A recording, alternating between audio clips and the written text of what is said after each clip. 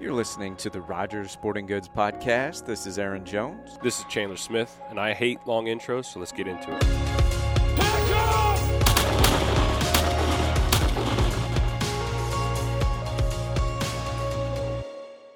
And these are the other two guys that are going to join us? So that's Jody Pagan. He's with Eco Protection Systems, and he's also manages Five Oaks. And then there's the two young men out there. That's Daniel Duke and Brandon Bennett. They're going to be in.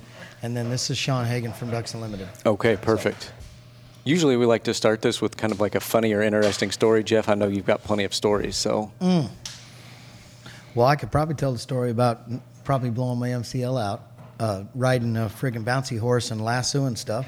Do it. Let's do it. I want to know how you blew out your MCL. How long ago was this? Tuesday. Oh.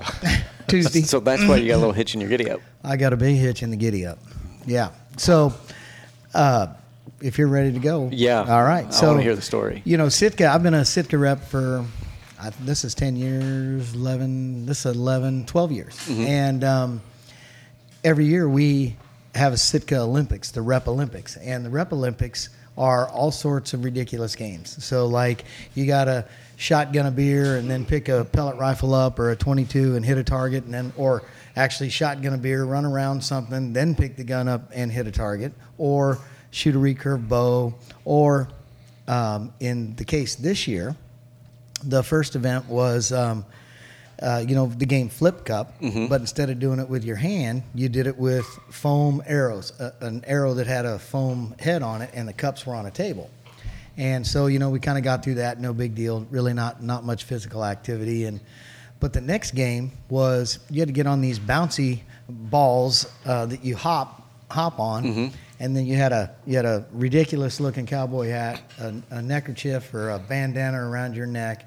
You had to shotgun a beer, get all your stuff on, get on the horse, get your lariat, and hop down to this cooler that had a bull's head on it from Yeti, and lasso it, and then hop back. And whoever, of course, won, you got some points. And the whole key to the Sitka Olympics is you don't want to lose, because I guess the loser this year, and it's like 90 degrees out there, had to walk around in a Fanatic outfit and boots and everything, serving people for like 2 hours. Oh my gosh! It was ridiculous. That's what I heard. I had to leave to get here for the event. So anyway, my turn. I've been telling Justin, my sales manager, man, I shouldn't be doing this. We got a lot of stuff going on. We got elk hunt, a deer hunt, and my knee was already bothering me. He goes, "Nope, you're doing it. No excuses." So I said, "Okay."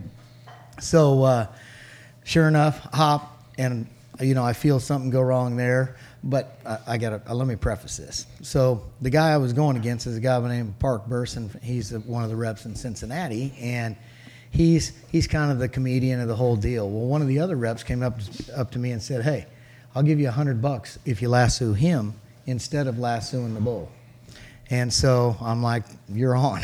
So he gets all his stuff on, and he's going in front of me, and I'm hopping behind him. And sure enough, we got a video of it that he's making his throws to the bull, and I'm getting all wound up. And I knew it was a one and done deal. And I've got one out here that we've messed around a little bit, but by no means am I a cattle roper. Lucky. Hit him the first freaking time and lassoed him, and those were my points. So I knew I scored because I knew I wasn't going to lose. And so I won that deal. And, of course, leaving, I didn't have to have any chance of losing the whole deal. But it was pretty comical. Yes. So, yeah. So, but you got a little bit of hitch in your giddy up now. A bad one. Yeah. So I think that so I was in ice bags the whole time I was out there. Another part of it, I'm not going to miss out on the partying either. And they pushed me around in a cart all the way up and down Main Street to the Cannery, the Crystal, Rockin' R, all the bars down there in a cart. So it was quite funny. Yes, that's quite entertaining. Yeah. So first class service, you got to get pushed around everywhere. Well, I'm the longest tenured rep and the biggest one there. So yeah, they had to take care of me. That's funny. That's funny. So Josh, any battle stories? I don't have many right now. Yeah. I was not prepared to come in with a comedic act. So, yeah. That's okay. So we are down in Papenville, Missouri. Make sure I say that right. Papenville. No So, S. Yes, no S. So I learned that. I think I've said it with an S before. Yeah. So Papenville, Missouri, and we're with a group of guys that are huge into waterfowl management and conservation. So you guys are familiar with me. This is Aaron, and I drug Mr. Josh Peck down here. How you doing? Yes, from Outdoor Limits. And Jeff, I'm going to go ahead and allow you to introduce yourself. And Okay. So I'm Jeff Watt. I've been a sales rep in the hunting and fishing industry for 32 years. Rogers has been one of my customers for 32 years for different vendors and whatnot. And very, very avid duck hunter, and I would like to say wetland manager. I'm getting better every year, learning a lot of stuff. Learn a lot of stuff from the guys who are going to talk later too. But it's Josh is sitting over here to my left, and we had a brainstorming deal the last couple years about doing some stuff, and that's how we come up with the Osage Basin Wetland Symposium, which is one of the reasons you're here. sure. Now, the actual name of your group down here is... Well, I belong to a couple different clubs down Okay. here. So one of them is Black Acres, which is a little bit to the west or to the east. That is going to be one of the subject places. The other one is Shadow Oaks, which is another one of the subject places that we're going to see, which is just south of us here. But those are the duck your clubs. clubs, but then you and Josh formed the... Osage We Basin. formed the Wetland Managers Cooperative, we're calling it basically. And it's kind of the umbrella we're operating under for the symposium. Sure. So yeah, so it's a collective idea. You read the message we had there. That Jeff and I just kind of talked about. We needed more education in this part of the world, and so that's how it came about. And he was a conduit to kind of help it get going. And we put some talented people together to come help us do this. But Sure. Yeah, one of the big things was building habitat. Without the habitat, you don't have the ducks. Without the ducks, we don't have a passion or a lifestyle, and we for sure don't have a business. And so we know that if we can build the habitat and provide the habitat, it's going to help the ducks do what they're going to do. And take it a step farther is we want habitats that can be used when the waterfowl are flying south, migrating south, and then when they're not migrating back north. And I've been a moist soil seed guy for pretty much my whole waterfowl career. I've never really enjoyed the flooded corn. I know that it adds stuff to the whole food chain that a duck has to have to survive. But I've never been really a fan but a lot of people that plant that stuff, they just pull the plug the day the season's over so they can get it dried out so they can put more corn in there the next year. And that doesn't help the ducks that have already flown south. And then they got to come back north here and get to the breeding grounds and be able to be healthy to make a brood and go on. And that's what you'll notice too on our logo is it's a hen mallard instead of a greenhead. And that's the habitat part of it. Without them, There's nothing. we have nothing. Yeah, that's exactly right. And I like the idea, too, that, a lot of people, they have a chunk of ground, a duck lease or whatever, and they focus on killing the ducks, and that's it. They don't focus on, hey, they got to go back north. Yeah. So- Well, we love to kill them. Oh, yeah. We love to kill Yeah. them. But we also love to see, we spend more time getting ready to kill them than we do shooting them. Sure. I mean, that's all there is to it. I mean, we basically do it 305 days. Sure. The day the season ends, we're thinking of what else to do. Yeah, exactly. Or how to do it again next year. So, yeah, the killing part's the fun part. That's where you reap the rewards of all your work, but Yeah. you're focused on, again, all parts of management, parts. not just trying to put ducks on a lanyard. Yep. So, okay, awesome. And it's something that with my job that I realized that there was a lack of knowledge and the educational experience wasn't there for people to learn more. There wasn't any avenue for them to go out and learn about wetland management like I've had the opportunity through my career and my education. So that's where this all kind of came together and providing diverse habitat on the ground like we do on public lands and trying to attract ducks, not only for the hunting, as you mentioned earlier, but to provide that habitat in the spring.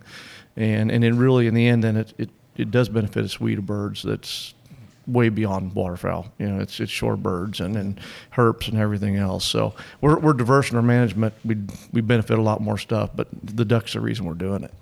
Sure. And it's easy sell when you got a landowner that really likes to shoot some ducks and wants to do that. We can teach them to manage a diversity of habitats in a different way. And so that's where we've kind of came together and developing properties and working on improving properties and trying to get that message out there. And so it just came together naturally. And this has been in the works for 3 years now. We've tried to get this started, and COVID hit, and then we had some other things come up. We just couldn't get it done a couple of years ago, and brought some other people in, and Jody and Mickey. Mickey won't be here today, but Jody will be here talking a little bit later, and they just said, yeah, let's do this. We'd love to come up there in your part of the world and start talking about some waterfowl management and trying to educate some people. So this is the first year you've actually been able to do this because of, like you said, COVID and all of that. All different things, but Yeah. the first year. Awesome. Yep. And so you're expecting quite a few people, it sounds like. Yeah, how many we have, Josh? We had 57 signed up, coming from 6 different states, and now we're down like about 54 or 55. We had a couple guys that had some stuff to happen and couldn't be here, but the goal of this was to focus on the Osage Basin, West Central Missouri, and keep this kind of local. And we're kind of greedy. We want ducks in our part of the world, and we want a lot of them here. Well, that's right. And I mean, that's, again, being around and hearing about some of the other events that Mickey has done and up in north central Missouri or eastern Missouri, there hadn't been anything down here for us to do in this region. Mm-hmm. And even though it's only 2 or 3 hours north, it's a whole different set of challenges. And so that's the backbone of what we're trying to do, is get everybody in this basin with similar thought process so the ducks stay here longer until the weather really pushes them out of here. Sure. But we just take care of them here, and everybody in the 40 miles? Yeah. 40 miles from the Kansas state line down to Truman Reservoir, on the Osage River. Sure. Yeah. And we had 30 something committed, and then we said, well, we had really only wanted 30, and then we hadn't even talked to anybody else, and then it went to it was easy to get to 50. We've got a waiting list. So. Yeah, the demand was there, and that was what you put this event on. You're thinking, man, are people going to respond? Are they going to show up? They like this idea. And next thing you know, we're seeing our posts shared on Instagram. We do have an Instagram account for the Osage Basin Wetland Symposium, and it's showing up all over the gram. It's kind of cool. So yeah. I'm not a marketing guy. My daughter is, but I'm not. And it was really interesting to see people in Arkansas, Texas, and stuff, and then people that I've followed on Instagram for several years, all of a sudden sharing this thing, and the responses we got were pretty cool to see how positive people were, and the demand was there. So we hope, this is the first one, and we hope to maybe have another one and maybe expand our topics, look at some spring ecology of birds and how to manage your wetlands in the spring and evaluate them. So we hope it's first, and we know it's first. We hope it's not the last. Right. And we've had a ton of help. I mean, without the help to do this, whether it be the design of our whole programs, the speakers, the conservation organizations, mm-hmm. I mean, retailers, we've had a ton of help. And without it, we wouldn't be able to do it. Sure. Or it wouldn't be as good. We'd be able to do it. It just might not be as good as it's going to be. Mm-hmm. So we've talked a little bit about what your guys' goals and missions are with the symposium. What's the format of it? I know you've got some lectures, some talks, some field type stuff. What exactly do you guys have planned? And it's a couple days? Yeah, yep. We're doing a 3-day event. We're meeting this evening, and we're going to have a couple presentations and have a guild get together, because part of this cooperative is not just about the hunting. It's about hunters getting to know each other, managers getting to know each other, because there's a strong bond between hunters and waterfowlers, and it goes back a long ways. And so we want to create that community, and so that's part of the goal, one of the goals of the co-op. But so tonight we'll get together, have social hour, we'll have a couple presentations, and we're going to talk about moist soil management tonight with Mickey Heitmeyer, and then we will go in tomorrow. We'll go in the morning. We'll start out in the classroom again. We're going to talk about some of the Corps of Engineers requirements. Jody's going to talk about some of his management cornerstones for waterfowl management down at Five Oaks. And then we're going to have a presentation from Frank Nelson, who's a Missouri Department of Conservation fellow employee of mine. And he's going to talk about hydrogeomorphology, which is a big mouthful of words, but it's really about putting the right thing in the right place. Don't try and manage an oxbow lake for a cornfield, and then it's easier to manage a property that way. And we're going to talk about WRP tomorrow with Neil Young. And then we're going to go to the field after that. And we're going to tour some pretty phenomenal habitat tomorrow. We've had a very, very good growing season this year in our part of the world. And Jeff and the landowners we're going to go see have worked very hard to provide some really, really good habitat that we can showcase, and also leave some of the bad stuff so we could show what the bad stuff was, how they got to the good stuff. So we're going to talk about cropping for waterfowl. We're going to talk about doing some moist soil management and how to set your property up for hunting tomorrow. Awesome. So everybody who's listening to the podcast, we've got a little bit different format for you today. We've had Josh and Jeff on here talking about the event that they've got this weekend and the symposium that we're here doing, but they're subject matter experts that are talking tomorrow. We're going to have them on here on the podcast as well. So, definitely stay tuned for that.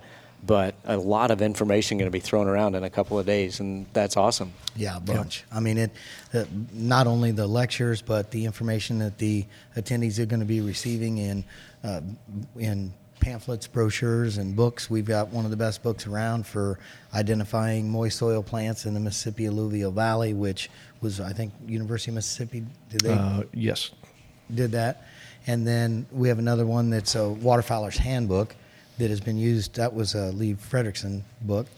It came from Mississippi State. Mississippi State, okay. Kind of a compilation of several things. Waterfowl Management Handbook that was around in the 90s, and some other guides. It's a really broad management handbook that has a lot of good information in it for wetland managers. But the best part is they're going to hear about it, see some slides and all that stuff, but then they're going to be able to go to the field and see exactly what techniques we use to do this. Sure. And it's not anything that is unobtainable by any one of these landowners. I mean, did a tractor, disc, broadcast seeder, or drill, brush cutters, herbicides, all that stuff. So it's really obtainable. You just need to know about it. Mm-hmm. So you're providing that information for them. Yep. Awesome. And a place to gather with like-minded people. You can't beat that. Not normally. No. Good food. Yeah, we're going to have some pretty good food, good too. Camaraderie. It's going to be good. Excellent. And I'd probably be remiss if I didn't mention my career. So I didn't really introduce myself. No, you need to stole do my that. thunder. So, yes. But I am Josh Cusimani. I'm a private lands conservationist for the Missouri Department of Conservation, and I serve Vernon and Bates County. And so that's how I've known Jeff for 22 years. I was a wildlife biologist at Four Rivers Conservation Area for 10 years, and then also at Show Osage for another 8 years. And so I met Jeff back in, it was like 2000 at the Galleons Waterfowl Weekend. Yep. And had kind of bumped around and met him here, or encountered him here and there. And then when I stepped in this position in 2018, he kind of got interested in more and more, and things just started rolling, and then we ended up here today. So it's been a pretty neat trip to get to this point, working on properties and improving them and developing some that he's purchased, and so we've had a good run so far. So we're excited. Yep. Awesome. Well, yeah, we'll have some of these other guys jump in, and we can talk a little bit about. We'll have them highlight kind of, I guess, what they're talking about. Obviously, we can't have them get too in depth like they will tomorrow, but there's a lot of knowledge that we can tap into. So we'll have some of those guys hop on and. Okay. Yeah. Well, we'll get them. Recording once again. Okay, guys. So we have had a few more individuals jump in. These are some of the guys that are talking tomorrow on their specialties and as far as like waterfowl, I guess, conservation management and everything that we discussed a little bit ago. So I'm going to have you guys kind of jump around and introduce yourselves. Yeah, I'm Jody Pagan, the owner of Ecosystem Protection Service. We're a full-service company that does wetland restoration and consultation all over 27 states, 2 provinces in Argentina. 28 years I've been a wetlands biologist. Okay. So we work here in Missouri, but a lot in southeast Kansas. A lot of good friends there and a lot of good habitat. Louisiana, Mississippi, Texas. You know, we've been around, and we've preached the gospel for some time now.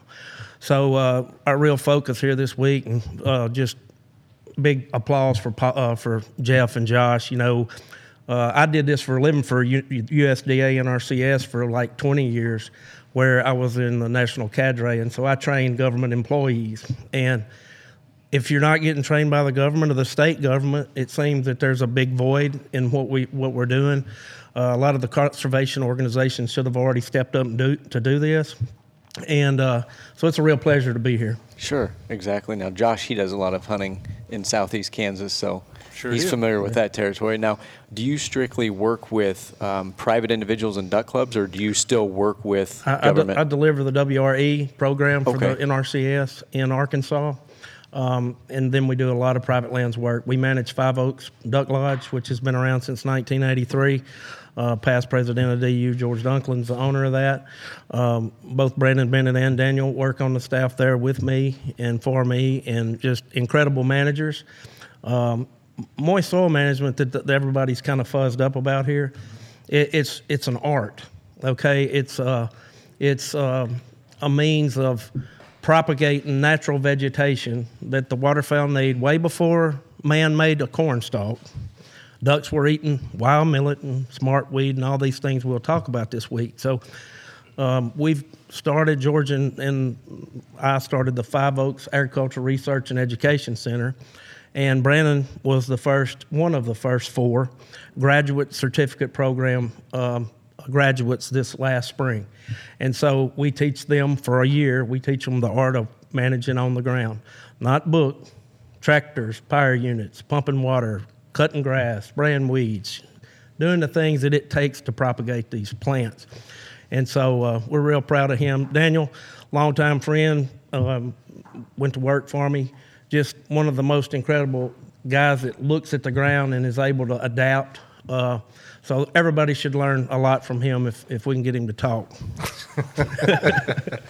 Yeah.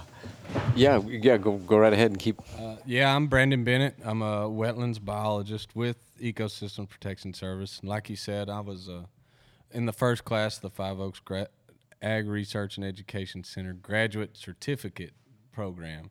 And I was fortunate enough to be hired on by Jody, and I spend a lot of time around Five Oaks and surrounding properties and try to venture out and do whatever I can.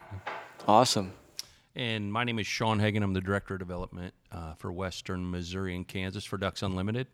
And my main job is to match donors with their passion and their investing in conservation goals and projects that match up with Ducks Unlimited's mission, and make it possible for them to leave a legacy through our work. All right.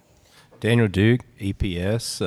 I handle all the day-to-day operations at Five Oaks, project manager for EPS as well. Okay.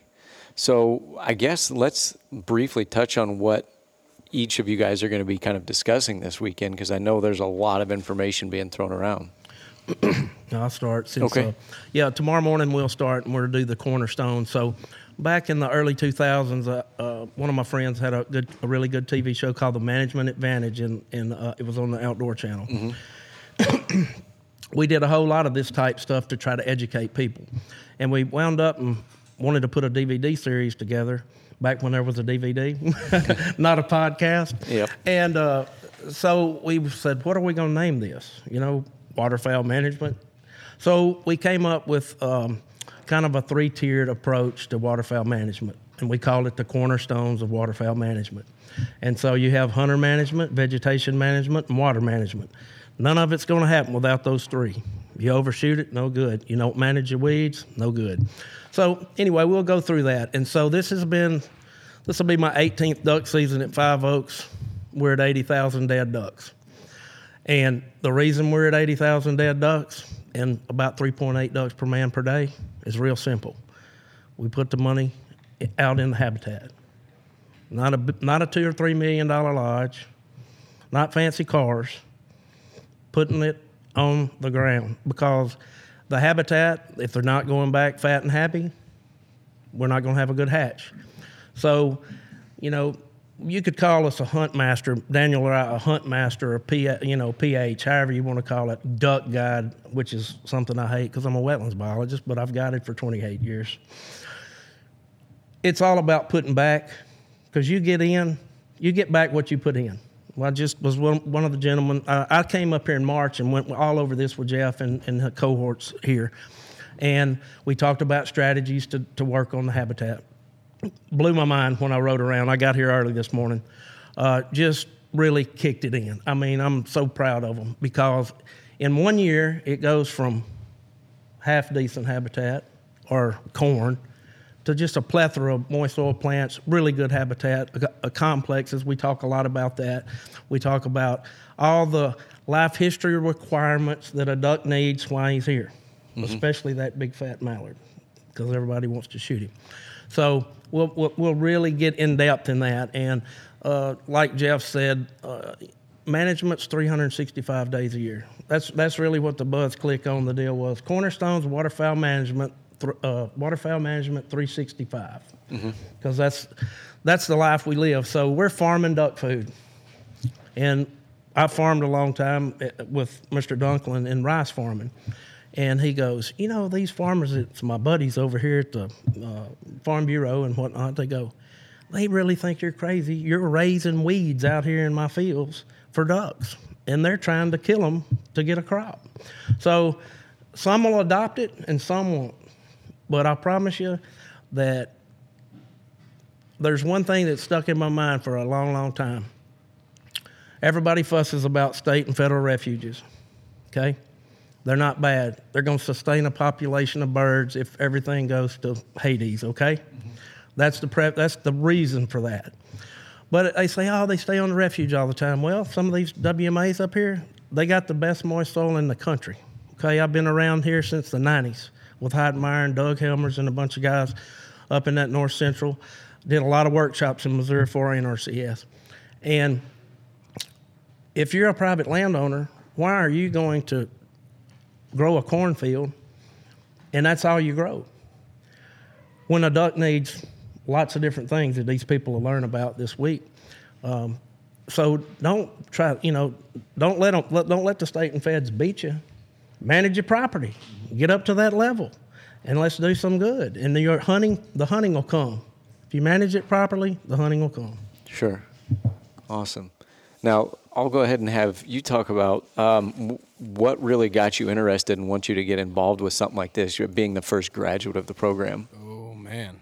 I have known what I wanted to do from the time I was in kindergarten. Really? That is no joke. And I've kept on the straight and narrow since then, doing exactly this, calling up people like Jody, going and shadowing him here and there. And then this graduate certificate program popped up at just the perfect time for me. So it's immediately after getting my bachelor's degree, I enrolled in that, got a spot in the program, and so I was one of the four. We went through the year, and I was immediately hooked. And fortunately, at the end of that year, I was offered a job, and it tried to hit the ground running and take off from there. Sure. So what do you think is one of the coolest things that has come out of it so far? That, I know obviously if you've known what you've wanted to do since kindergarten, that's pretty impressive right there. But what are you most passionate about as far as the aspect of what you do? That's probably managing for what's naturally out there already, rather than trying to propagate something that we have developed. So that whether that be moist soil or managing a green tree reservoir to its maximum potential, just managing what's naturally out there to its maximum potential and getting the best out of each acre that we have. Sure. Well, that's fun. I like that. What are you going to be discussing tomorrow? What are the guys going to hear? Well, I'm talking tonight, and it's basically just introducing. Everybody knows who Ducks Unlimited is, right? Everybody does. So it's kind of just introducing the role that I have and how people can help with the projects that we do. Jody's blessed that he works at a place where he's got funding behind him, right? Mm-hmm. Ducks Unlimited does a lot of public ground and government ground and some private ground projects. So we have to raise that money to do some of those. And one of the great things we can do is we can partner it with grant money or match money, and we can take $1 and turn it into 4 or 8 or 10 to really make a big impact on those. Because the bottom line is public ground, private ground, wherever you're looking at, conservation without money is just conversation. So I'm just going to talk to them about how we can partner together and get their philanthropic side to help us out to complete some projects to help do on a bigger scale what these guys are doing here. This is a phenomenal symposium. Keeping ducks in an area is so important if this is what your passion is. So we're just here to introduce what we do and kind of show people the vehicle that can help do this on a larger scale, which will help things, whether it's Truman Basin or Four Rivers or Shell Osage, or following the Osage River over to Meridocene and some of those compounds over there, or up north at Los Bluffs or wherever the case may be. So we're just going to be talking about that and kind of introducing folks to how they can help out a little more. How they can help out with DU. That's awesome. Absolutely. All right. You're up next. Oh, me. Making me talk. This weekend, what I want to get out of it, I want to meet with all these guys individually. Let's just talk about management, some of the trials and tribulations that I've had. Man, this works. This didn't work. Man, don't ever try that again, or that worked really good. And just kind of help them out along the way. Some of the stuff that we've done at Five Oaks, some of the things that Jody shared with me, and some of the stuff that I've just, hey, man, worked great. Let me help you guys out, or hey, I might learn something from these guys this weekend.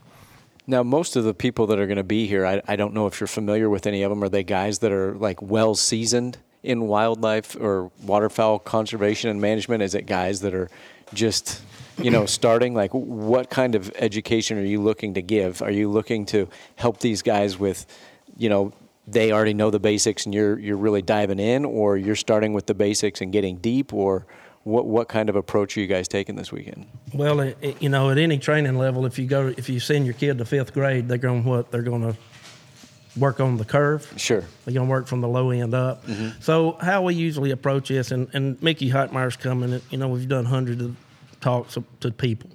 And so we'll start out and try to build it as we go over the weekend. And most of the really good stuff happens, like Daniel's talking about, sitting on the tailgate, teaching the guy to top mow his barnyard grass where he can knock the coffee weeds out of it, or, that's what I think too Josh was trying to get at. That community is like all of my clients all over the country. When I say, we got some really good moist soil, it's going to be a good moist soil year, they know what that is. And so some won't know what that is. Some will have read up on some of it. Some of them will know some plants and won't know others. So I would say between now and Saturday night, we're going to try to go from kindergarten to college. Mm-hmm. Okay? And so, because the ones that have already picked up, they'll take it. Some of them will absolutely. Now, I've been doing this a long time. I've multi-ownership clubs. I go in and say, here's the plan, let's do it. 2 of them say, let's go. 5 of them say, hell no. And then the other 2 say, I don't care. So, we'll get those kind of guys, and we've done a lot of training, and some just can't see the light. It's a lot easier to go round up atrazine and dual down and plant corn than to do what these guys have done up here this year. They have worked their tails off. And so you got to be scouting the fields all the time. You got to be looking for the opportunities. Mother Nature always throws you curveballs. It's been flooded 3 times after I got here. We were like, oh, it's going to be good. Jeff calls. It's under 10 foot of water. So we learned to adapt and roll with those punches. But, you're identifying plants when they're this big to know if we got a home run or we just struck out. And so then we start planting different crops. So, again, kindergarten to college in 2 days. That's our goal. Sure, and I guess you definitely have to think on your feet, and you have to be willing to be flexible because, especially a lot of places this year had no water. Some places had way too much water. So I'm sure you have a game plan going into it, and it's got to be fluid because it's constantly changing with what Mother Nature's throwing at you there. Yeah, Adaptive management. Yeah. Adaptive management, that's a common term we use now. Brandon did, before he graduated, he did some esophageal studies looking at, what kind of food diet or the diet that the ducks had. And it was real interesting. We've tried to kill yellow nutsedge. Daniel and I have spent hundreds of thousands of dollars spraying permit on yellow nutsedge, which it is a glorified chufa. But in a lot of cases, it won't make a tuber because it's just stressed. And so he does this study. They do all this analysis, top 5 yellow nutsedge. So now we're propagating the heck out of yellow nutsedge, okay? So nobody's too old to learn, okay? And just some really good things, that they've picked up. I'll tell you one real quick one. If y'all not going to be around here, this is real interesting. But nowadays, metabar coding, they can take poop out of the lower intestine of a duck. We got this study going at FOREC, Five Oaks Ag Research. They can take that poop, they can spin it in a centrifuge, they can send it off, and every plant's DNA is in its database. And it'll select out that DNA, and it'll say, he ate barnyard grass and 5 aquatic invertebrates this morning and blah, blah, blah, blah, blah, blah, blah. So how interesting that'll be. We're test driving it, so we did a real small. How many birds did y'all take? I don't even remember. It was a few handfuls of them. It was more preliminary results to see. We're just exactly seeing if it what we're works. gonna get. Sure. But that's the kind of, if you know what they like, which Dr. Frederickson did thousands of hours with graduate students to do time and budget studies in esophageal, ground them up with blenders and looked at just some crazy things back in the 80s and 90s. But I think we're evolving. We have different weather patterns now. I mean, I'm 51, and it's not like it was when I was a kid. It's like a month and a half to towards summer. We're getting 70 inches of rain in Arkansas now instead of 55. It's just different. And so as those changes occur within those wetland basins, we need to be identifying, are we losing this type vegetation, and do we need to be replacing it with something else? So that's all our mission is with FOREC is mallard duck and bottomland hardwood, which moist soil falls under that because the first stage of succession is moist soil. Sure. Then it grows up in trees over time. So that's really our focus. We have a lot of good research going on. Some of it is, I wouldn't call research. I would call it baseline data collection on 16 green trees on 6,000 acres of Five Oaks, and comparing that to a lot of Heitmeyer studies on Biometa WMA. If you ever know about the largest green tree reservoir in the world, that's Biometa WMA in Arkansas County, south of Stuttgart. We sat next to that, like a quarter mile. And so what we can do with private monies is something different than unless they got NACA money like Sean was discussing. We can do lots of different things, and they're working on a master plan to try to establish the hydrology there because the trees are sick. But all in a nutshell, we got to work together. I've had private donors or private guys that I work for, and we spend $200,000 or $300,000. We use that for match on the NACA grant to build Hollowell wetland waterfowl rest area and rape plantation there in Arkansas, which are the 2 biggest ones there by Biometa. So this is a big cooperative effort. Sure.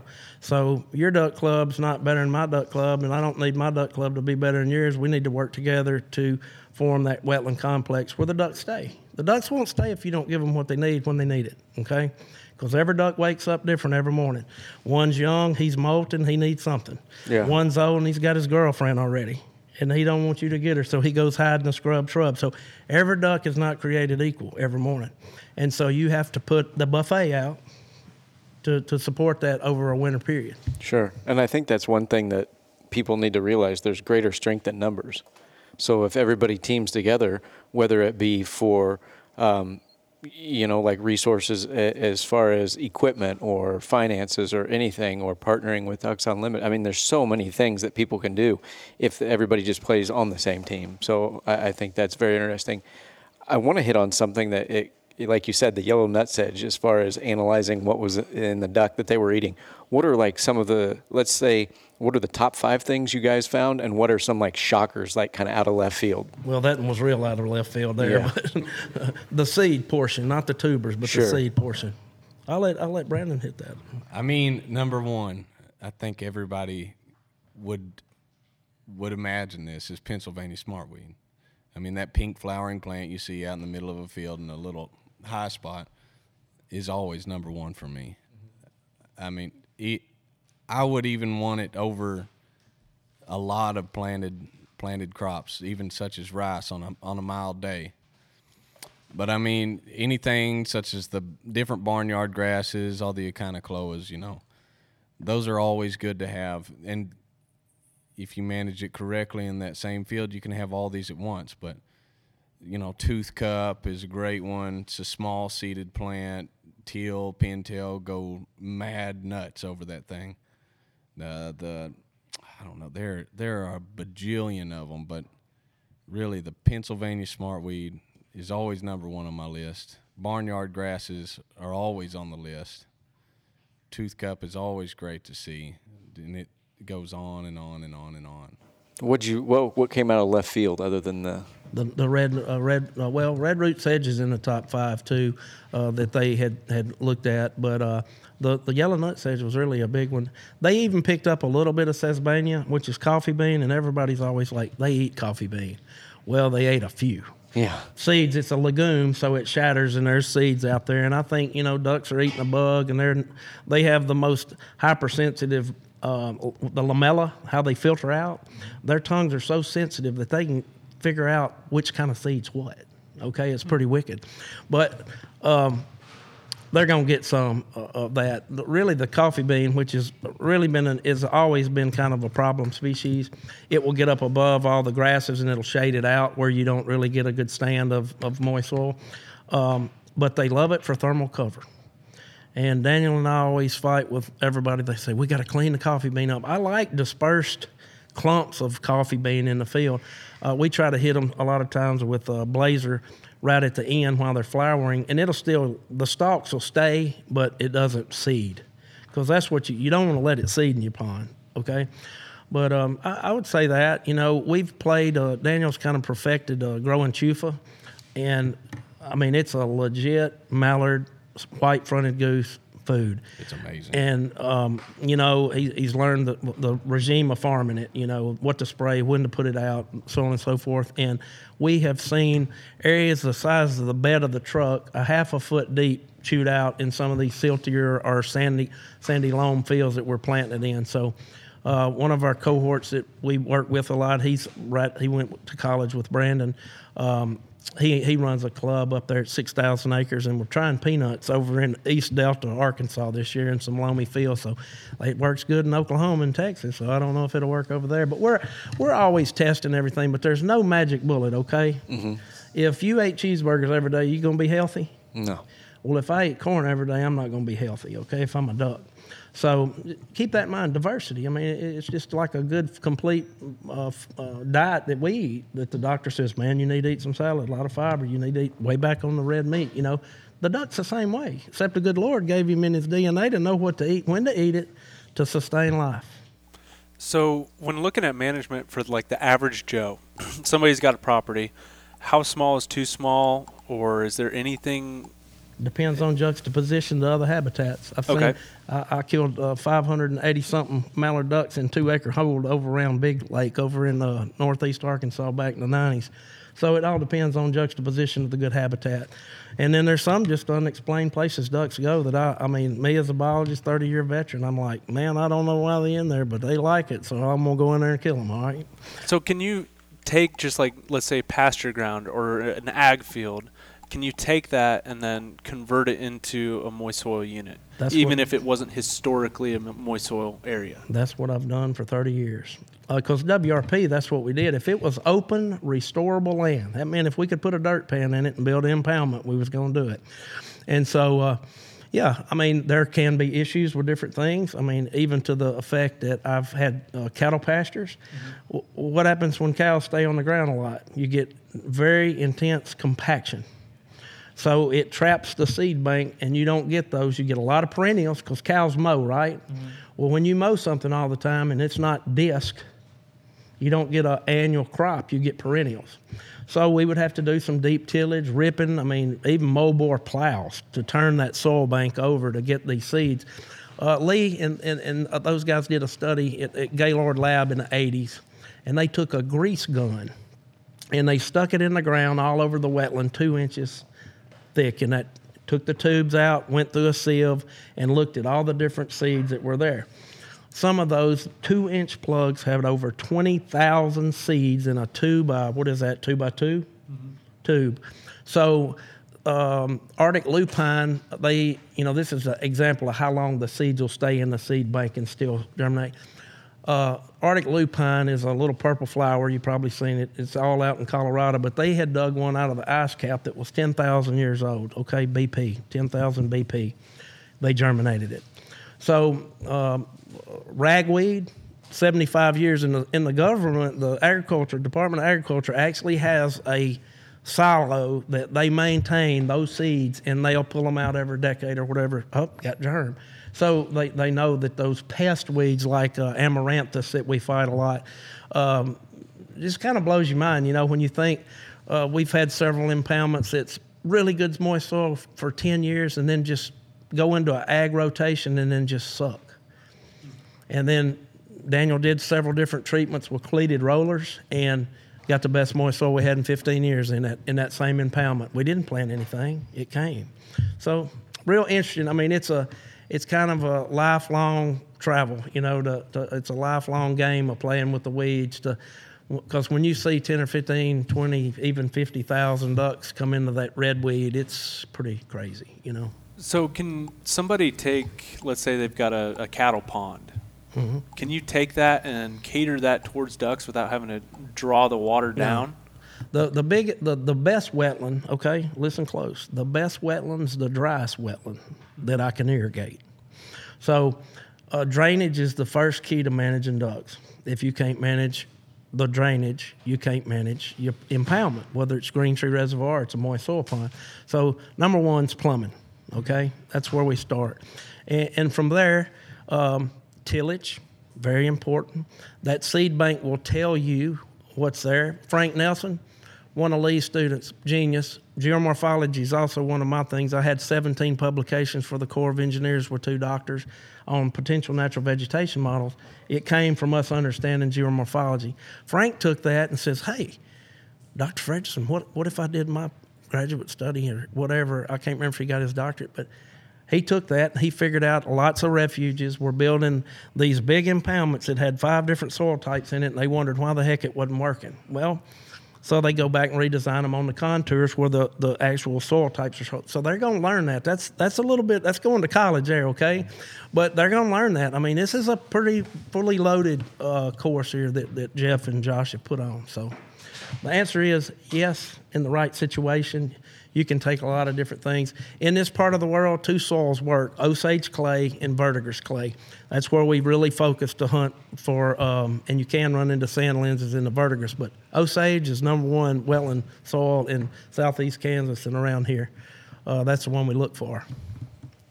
Interesting. So going back to what Josh was saying here, so the guy that's only got a couple acres to work with, or, there's nothing that's too small. I mean, look, it's your property. You can do what you want to with it. Now, would you shoot a duck every day? No, probably not. But you could maybe let them build up and shoot every other week or once a week. I mean, I've worked in Maryland, guys. A big pond's 5 acres. And so we did this same workshop with DU out there. I don't know, we started it 10 years ago. There's like hundreds of people that go to it. Never would listen, I'm planting corn.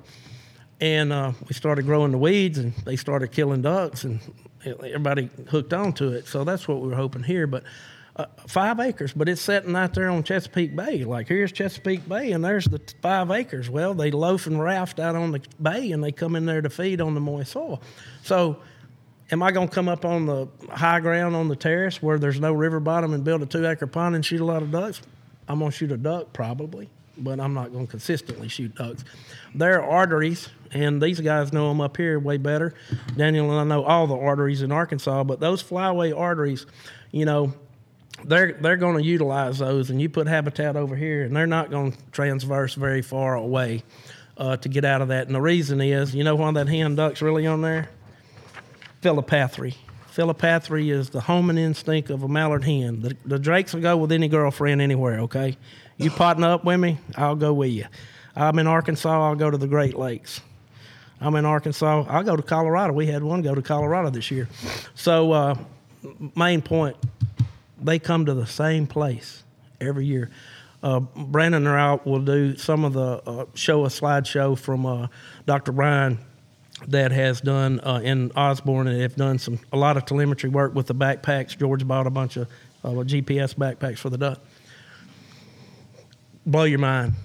I take care of farms all the way to Nebraska, and my ducks go down to my places in Louisiana that my friends own, and then they go to Neosho County at one of my buddies, Barrett Sadlerly, and then they go up to Rocco's, who was the lead guitarist for Mr. Mister, and stop in the Platte River bottom in Nebraska. Same ducks.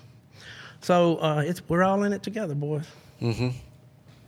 And it can all be done with just a handful of different tools.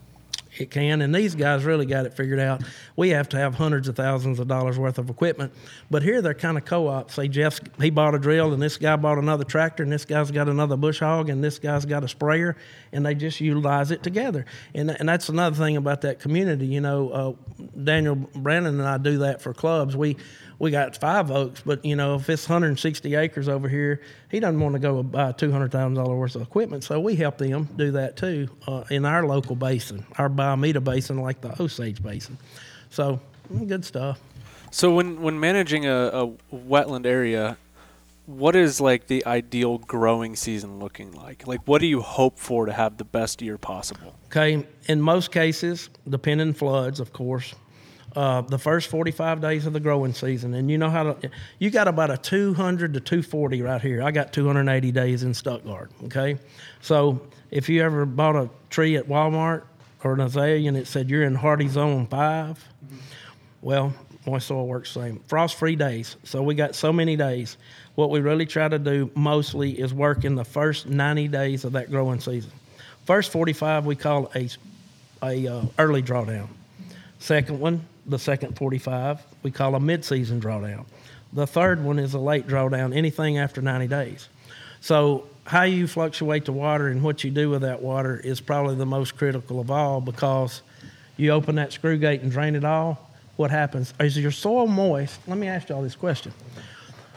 Is your soil moist if you do a really rapid drawdown and you got 100-degree days? No. It's going to dry out like that, right?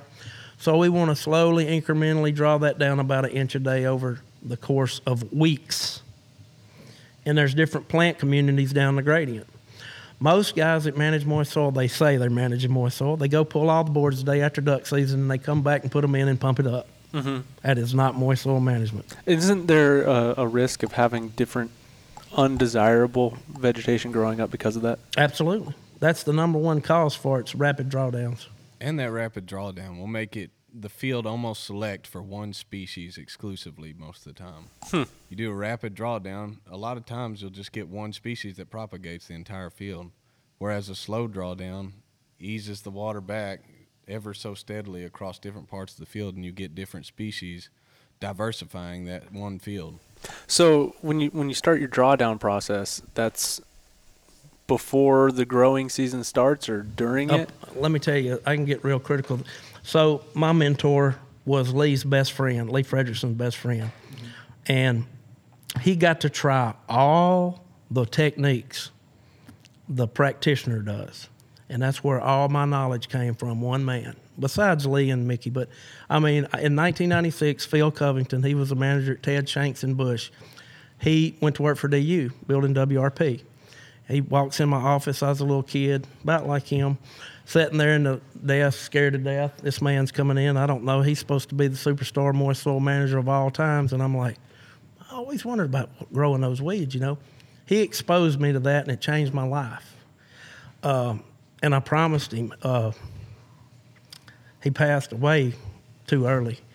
And he was in his deathbed, and I said, I promise I'll carry on and I'll teach people the art, because he's the guy that really figured out how to top mow moist soil when it had broadleafs in it to get the grass to come, how to deal with Boltonia, how to deal with so many of these species. But the everlasting thing that set out is that if you took a table of all the plants that's in that wetland out there, when you do the drawdown, it has to line up with the ambient temperature, the soil moisture, and the texture of the soil for that particular plant to germinate.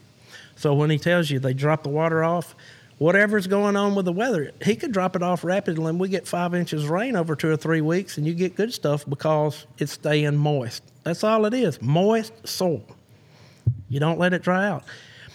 The biggest thing we do at Five Oaks that's perpetuated incredible moist soil management is we irrigate, because all the places were set up for rice culture. So we raise rice, and now it's in conservation. And we got great drainage, and we got great irrigation. And so, like, I don't know if you've been in the rice country before, but you flood rice, right? Well, so most of our techniques are really focused around our rice culture, because that's what we farmed for Daniel's grandparents and several generation farmers. So we took farming practices and plugged it into conservation. Is really where all this came from Phil teaching us just all the different ways to manage with the different tools. So you're drawing water out slowly, and then does it ever go completely no water, no standing water, but the soil staying moist? Yep. And then you start your tilling process and disking and spraying and maintaining and trying to cultivate the plants that you're looking for. Depending on, here's kind of my rule of thumb. Up here it would be, it's usually about the end of June.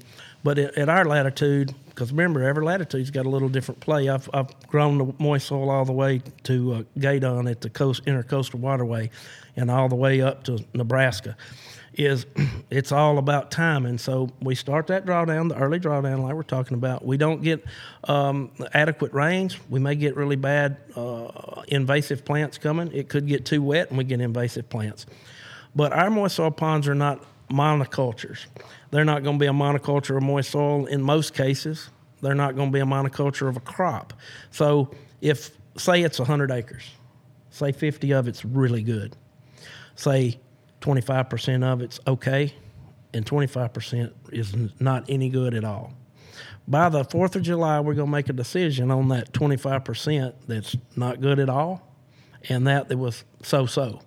And in most cases, the so-so turns out to be good if we get the adequate rain or we irrigate it, and the 25% goes into something like a cover crop like millet. So when you fly over Five Oaks, the rest ponds in Five Oaks, it's going to look like a quilt your grandmother quilted. It's going to be a different color. It's going to be different habitats, all due to we work with Mother Nature and irrigation. And so that's really what I hope I get over to these guys this week. Look how beautiful is a cornfield. I mean, it's pretty good, especially when there's 50,000 over it, and it's about 28 degrees right before it freezes up. But the biggest thing that we're pushing, and Mr. Dunklin's really allowed us to push the envelope really hard towards the moist soil. We're about 67%. Daniel and I talked about it this morning. Almost 70% of all of our land mass that's rest area is moist soil. It's warmer. And Dr. Heitmeyer in '84, he figured out that ducks use different habitats at different times, like I was telling you. It's a habitat usage. The warmer it is, the more they eat moist soil. And last year's a great example. They killed them. I think we had over 50% last year moist soil across the whole farm. Now, we're shooting them in the green tree, okay? Don't get me wrong. We don't shoot the moist soil. It's the rest pond.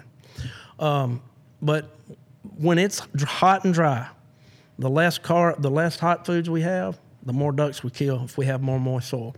The colder it is, you better have some hot food, because they're going to come.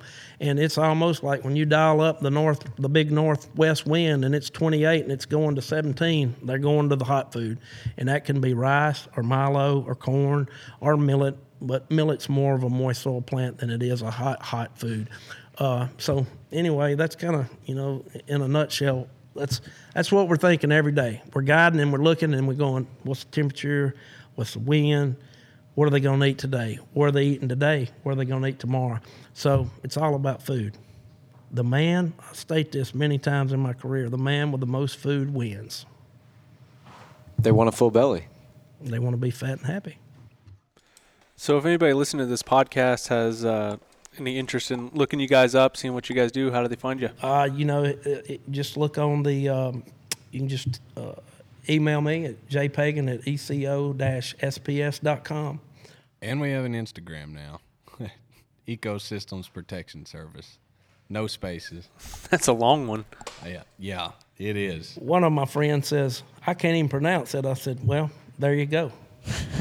Fair enough. What's the number one mistake you see guys making when they're trying to dive in and they're like, okay, I want to start, really improving my ground for ducks? Like, what's the number one mistake you see? Because I'm sure there's people listening that are like, well, I'm going to try diving into this, but I haven't gotten any expert help. I've got a little bit of equipment that I'm borrowing from friends. Like, what? Let me give you top three. Okay, top three. That's perfect. Number one, they don't have the drainage correct. Okay. Number two, they most of the time disc up really good moist soil and don't know it because they don't know their plants. So plant identification. Identification is critical, and there's so many good books. That book that y'all were talking about, the Waterfowl Handbook, every picture in there, I took that. And because the NRCS did not have a book that showed the pictures of the plants. And so then we got Lee to do all of his handbooks, and we put it in that little book. But those pictures were non-existent. And then Mississippi State did a great job putting this new book together. I mean, it is incredible. You can really identify picture books if you don't know how to run a dichotomous key, So those, and then the last but not least is that they're just hard-headed and say, I got to have hot food. Because they saw that big bunch of ducks that one day on that corn. And so I'll close with this. A cornfield is great when it's cold, as I said. But that cornfield, when they eat it all, when it gets below 55 pounds of forage per acre, they're gone and they're not coming back. Moist soil holds a steady number of ducks throughout the season because they're not only eating seeds but aquatic invertebrates. When they're getting ready to go back to the prairies, mama needs calcium, so she's eating snails and physa snails and gastropods and copepods and all these squiggly things that's in the water column. And so, that's the real reason behind rice is the same way. Milo's the same way. When they finish that hot crop, they're leaving it and they're not coming back. So that's my biggest thing is hold ducks throughout the season, not 50,000 for 5 days because then they eat it up and they're gone. So now I wouldn't mind you planting some around 5 Oaks where we didn't have to spend $500 an acre, and then I'll play off you. So the other critical thing I think, and this comes back to community, is I thought I was going to close, but one more point. No, keep going. That's all right. Okay, is that somebody's got to grow the corn. Somebody's got to have the moist soil. Somebody's got to have really good pin oak woods flooded. Somebody's got to have shrub. Somebody's got to have open water. So that's how we get to this point is these workshops and these symposiums and really building the public to understand it's not about you. It's about the habitat. And that's why I've been a lifelong DU volunteer because I believe in habitat because that's what I manage. And it's made me a really good living. So. Well, and in case you guys haven't noticed by now, Jody is extremely modest. You're not going kindergarten to college. This is way past college. This is. It's too bad everybody can't be at this, right? Because it is one of the most impressive groups of knowledge that there is. And this Osage Basin is very cool. What Jeff's done down here and their little co-op that they've formed where everybody helps everybody. It's too bad everybody can't figure that out. Now, they don't want everybody to figure it out because it moves ducks from where they are. But this is a special place and a special group of people that are doing incredible things. So it's very cool. I'm very thankful that they put something like this together. It does nothing but help everybody. So, Josh, any other words? No, I'm good. No. Anybody else want to say anything? The mic is yours if you want to chime in. Anybody got a good story to end it on? Yeah. Somebody's got to have a good story. How do you top Jeff's story?